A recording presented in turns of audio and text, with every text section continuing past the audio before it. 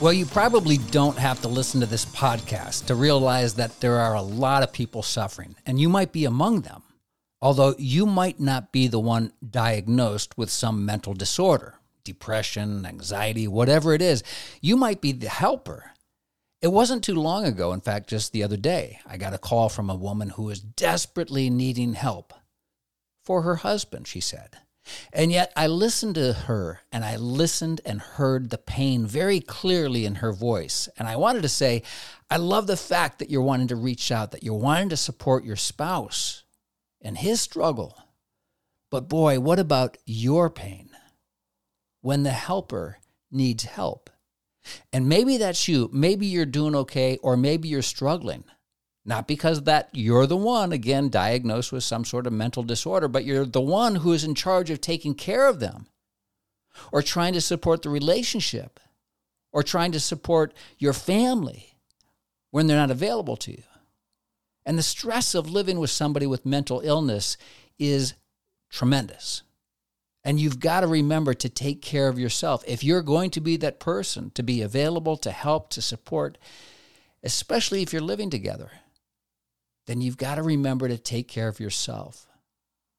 Maybe it is your child, your husband, your boyfriend, your roommate that is struggling. But what do you do? You know, Peter says in 1 Peter chapter 4, he said, everything in the world is about to be wrapped up. And I know right now you might be looking at your life and it's like, man, I'm ready for that time to happen right now. But what Peter goes on to say is, stay wide awake in prayer. Most of all, love each other as if your life depended on it. Love makes up for practically everything. Be quick to give a meal to the hungry, a bed to the homeless, cheerfully. And I think this is a great reminder that if you're the one who is reaching out to someone who is oppressed or somebody struggling with mental illness, how are you doing it? If you look at your own life and say, yeah, it's kind of not so cheerful right now, then maybe it's time for a reset. Maybe it's time to reorganize your priorities. Maybe it's time to really look and understand how you've got to help yourself so that you can continue to effectively help that other person and live out the way God wants you to live. Now, again, a lot of times what's difficult with mental illness is their behavior is unpredictable. And sometimes you're just left to wonder, it's like, well, I'm not exactly sure what to do. And that's completely understandable. But I want you to keep in mind that it might not be your job to do everything.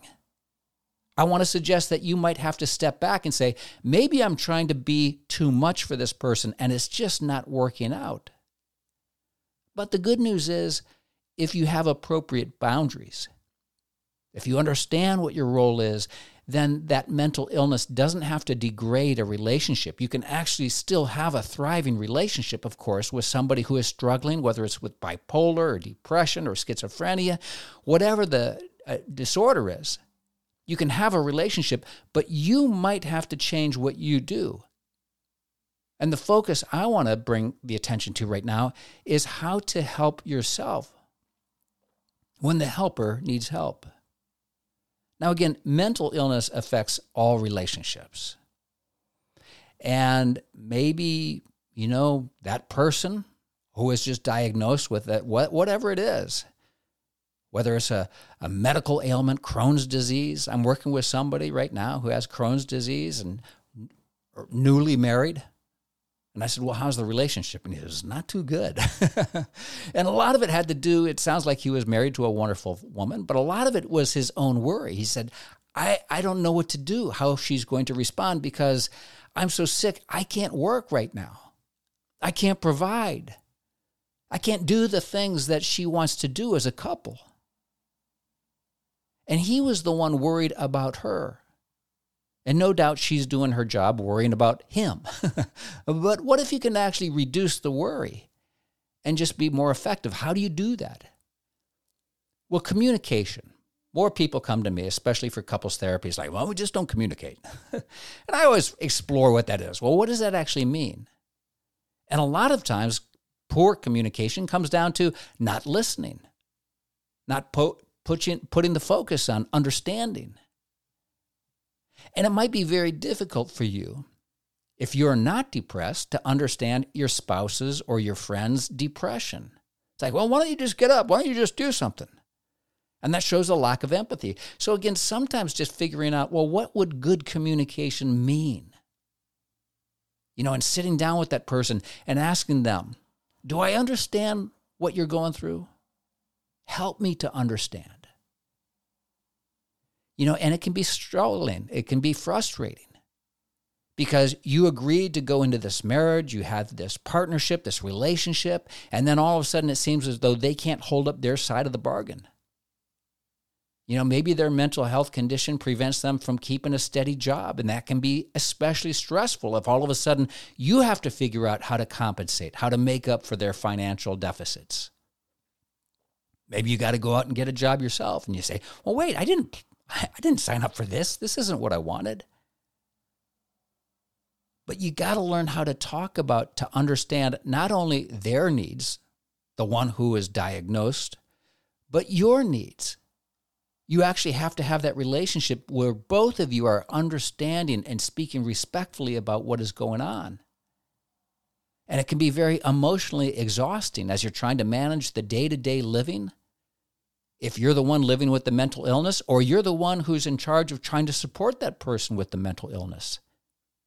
And maybe if it's a romantic relationship, you'll experience other kind of challenges, like with intimacy, because maybe of the medications that they take, they have a hypersexual drive, right? They want sex more or intimacy more, or maybe hyposexual, or they want it less.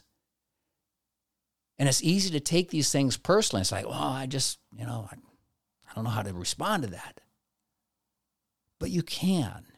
You can learn how to live with somebody, support somebody, whether your child or your spouse, with mental illness. Because more now than ever, it's prevalent. A lot of people are really struggling right now. And there's a lot of misinformation out there. I do not encourage you to be the one to go to Dr. Google. It's like, well, I think that this is your problem. Leave that up for the professionals.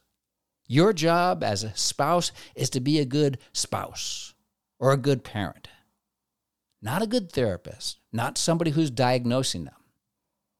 There are wonderful places to go, the National Institute of Mental Health, where you can read about things once somebody has been diagnosed. It's like, well, wow, my spouse was just diagnosed with bipolar. What does that mean? Then you could go to a reputable site, again, like the National Institute of Mental Health, and say, well, let me understand this. Let me try to understand their therapy, their treatment, the medications.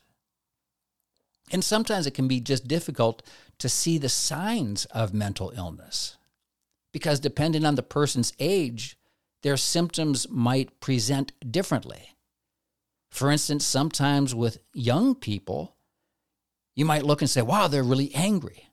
But the truth is they might just be really depressed because young people present differently than older people with depression.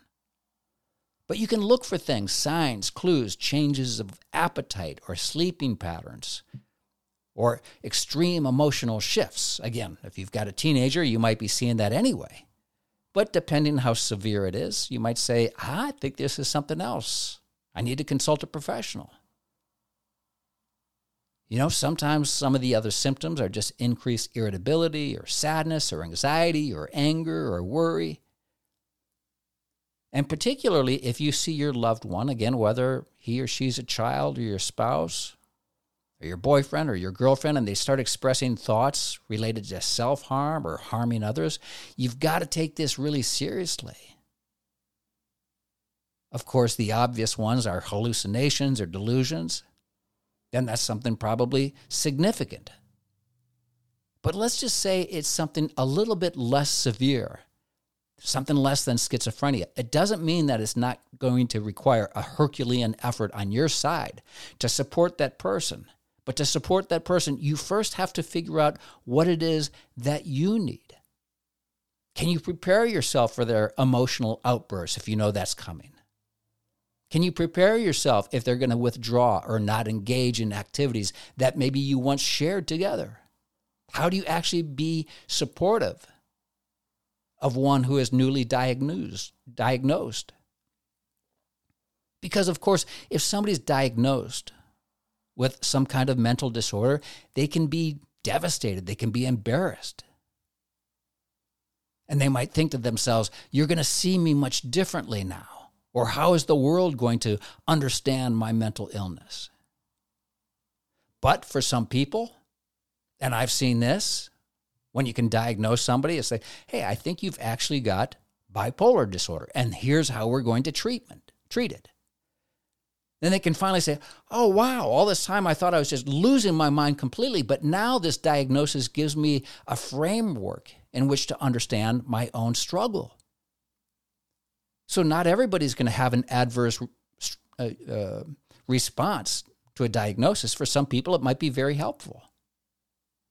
And I would say to understand it from a Christian perspective, Paul says in Ephesians chapter 5, he's talking about marriage and husbands and wives, and he said, wives, and I'd say you could invert this, you could say wives or husbands, understand and support each other in ways that show you your support for Christ.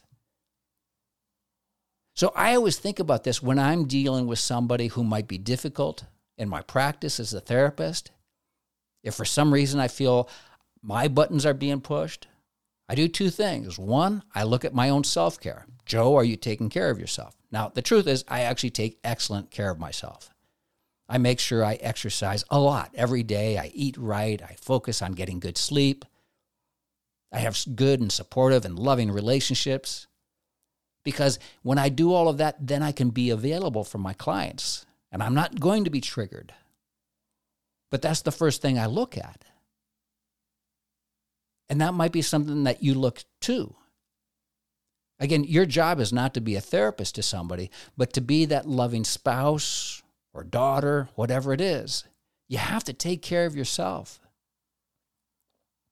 You know, you might be interested if they go in for therapy, and you might say to yourself, a part of you is like, wow, thank God they're finally getting therapy. And then they come home from therapy. So tell me, what did your therapist say? What do you talk about? It's natural, but you've got to respect their privacy because this is something difficult for them. It's like, yeah, I'm getting help with my mental disorder. But you've got to respect their privacy. Now, of course, if because of their diagnosis, whatever it is, if they seem that they could be physically dangerous or emotionally abusive, then you've really got to take care of yourself. You might have to remove yourself. Contact emergency services.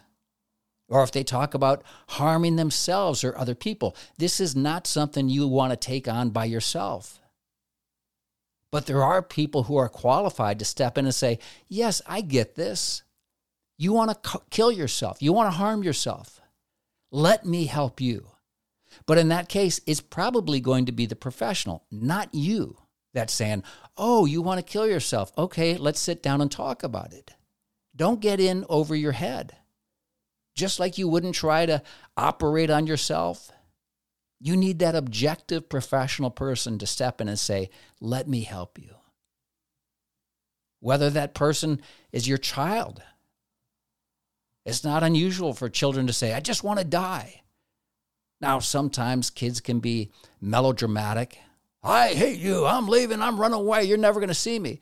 Yeah, sometimes that's the case. But I would always take in those words very carefully and measure them and have a conversation if your child is saying things that indicate that he or she may want to hurt themselves or run away. Honey, let's talk about this. I want to understand. I want to help you. But don't pressure yourself to resolve everything.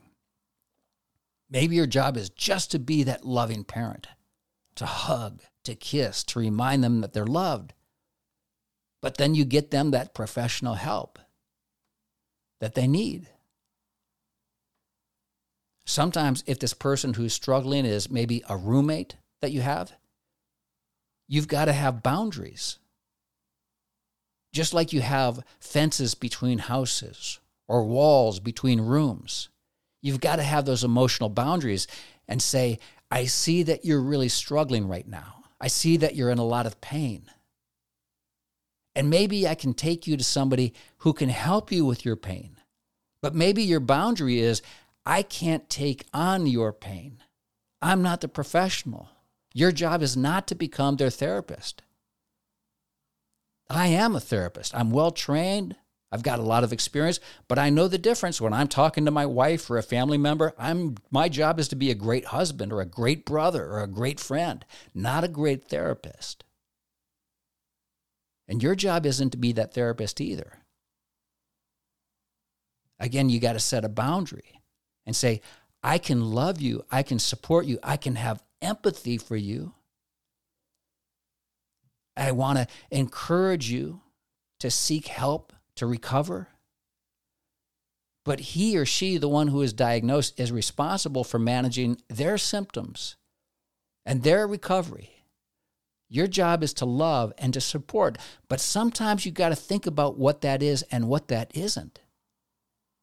Because it's very easy to get sucked into somebody else's pain and take that on. And now all of a sudden, who's worse off? Maybe now you're both going to be diagnosed with depression or anxiety because you haven't set those healthy boundaries to step back to say, you know what? You need help. This is what I can do. I can love you, but I can't be your therapist. You don't want to get into that enabling behavior where it's like, oh, I see you're really stressed out. I see that you're drinking a lot because of your stress. Well, okay, let me get you another cocktail. That's not helping. Sometimes you have to say, hey, I see you're stressed, but what you're doing, this is ineffective. This is ineffectual for actually bringing about the change that you need. When the helper needs help, you've got to practice self-care. Sometimes it goes back to the basics. But again, if you're the one responsible for loving somebody, remember, your job's not to be the therapist, but what does your sleep look like? Are you getting regular physical exercise? How are you eating? Are you spending time with other people, your trusted friends and loved ones? Are you engaging in activities that you love to do? Are you writing about your thoughts, your feelings? Maybe it's time for you to consider getting help for yourself so that you can continue to be that helpful partner. Because it's very easy to get what's called caregiver fatigue, that burnout. And some of the signs of feeling burned out is that you're just overwhelmed or exhausted. Or again, you're feeling that increase in stress or anxious or depressed.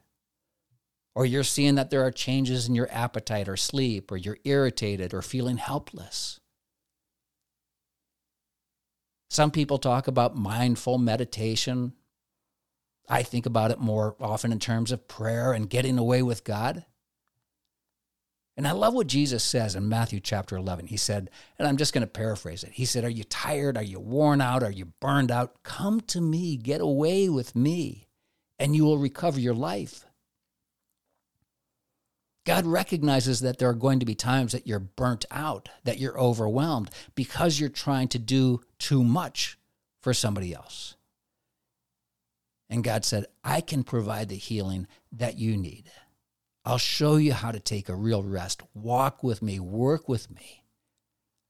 Learn the unforced rhythms of grace. Keep company with me, God says, and you'll learn to live freely and lightly. Think about getting help. Again, if it wasn't just yesterday, getting a call from that woman who is so desperately needing help for her husband. And I love the fact that she was reaching out, that she was taking these steps because she recognized that she couldn't do it. And maybe she was even being blamed for the demise of the relationship. But the truth is, he needed to address the things. This sounds kind of funny, maybe psychobabbly, but he needed to address the trauma from his childhood because he was still living it out today. And so if somebody is blaming you for all their problems, you got to learn how to not take that personally. Easier said than done. But you might need that professional support yourself so that you don't become overwhelmed and stressed out. You know, if you're living with somebody who has a mental health disorder, it's not unusual for you to feel overwhelmed or frustrated or angry or sad. But again, these emotions are there to tell you something. Hey, helper, you need help. Maybe it's couples therapy. Even though he or she is the one with the disorder, this is affecting you. This is affecting your family. Maybe it's family therapy.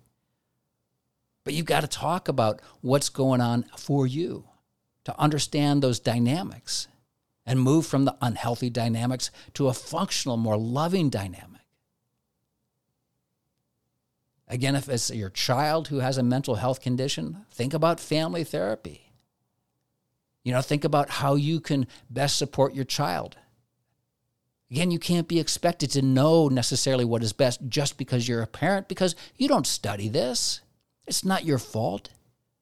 But reach out, just like if your child was really sick, you wouldn't say, well, I'm going to go to Dr. Google and diagnose you and treat you. You'd take him or her to your pediatrician. But don't be afraid of getting help. Don't fall into the trap where all of a sudden you're feeling attacked, and so you attack back. In Luke chapter 6, Jesus said, don't pick on people or jump on their failures, criticize their faults, unless, of course, you want the same treatment. And sometimes you're going to feel defensive if you are the helper. Recognize that you need help. Be easy on people. Have boundaries. God says when you give away your life, you're going to find life given back, but not just merely given back, but given back with bonus and blessing. Be that blessing. Be that helper. But be aware when the helper needs help. I will meet you back on the road. And remember, always forward.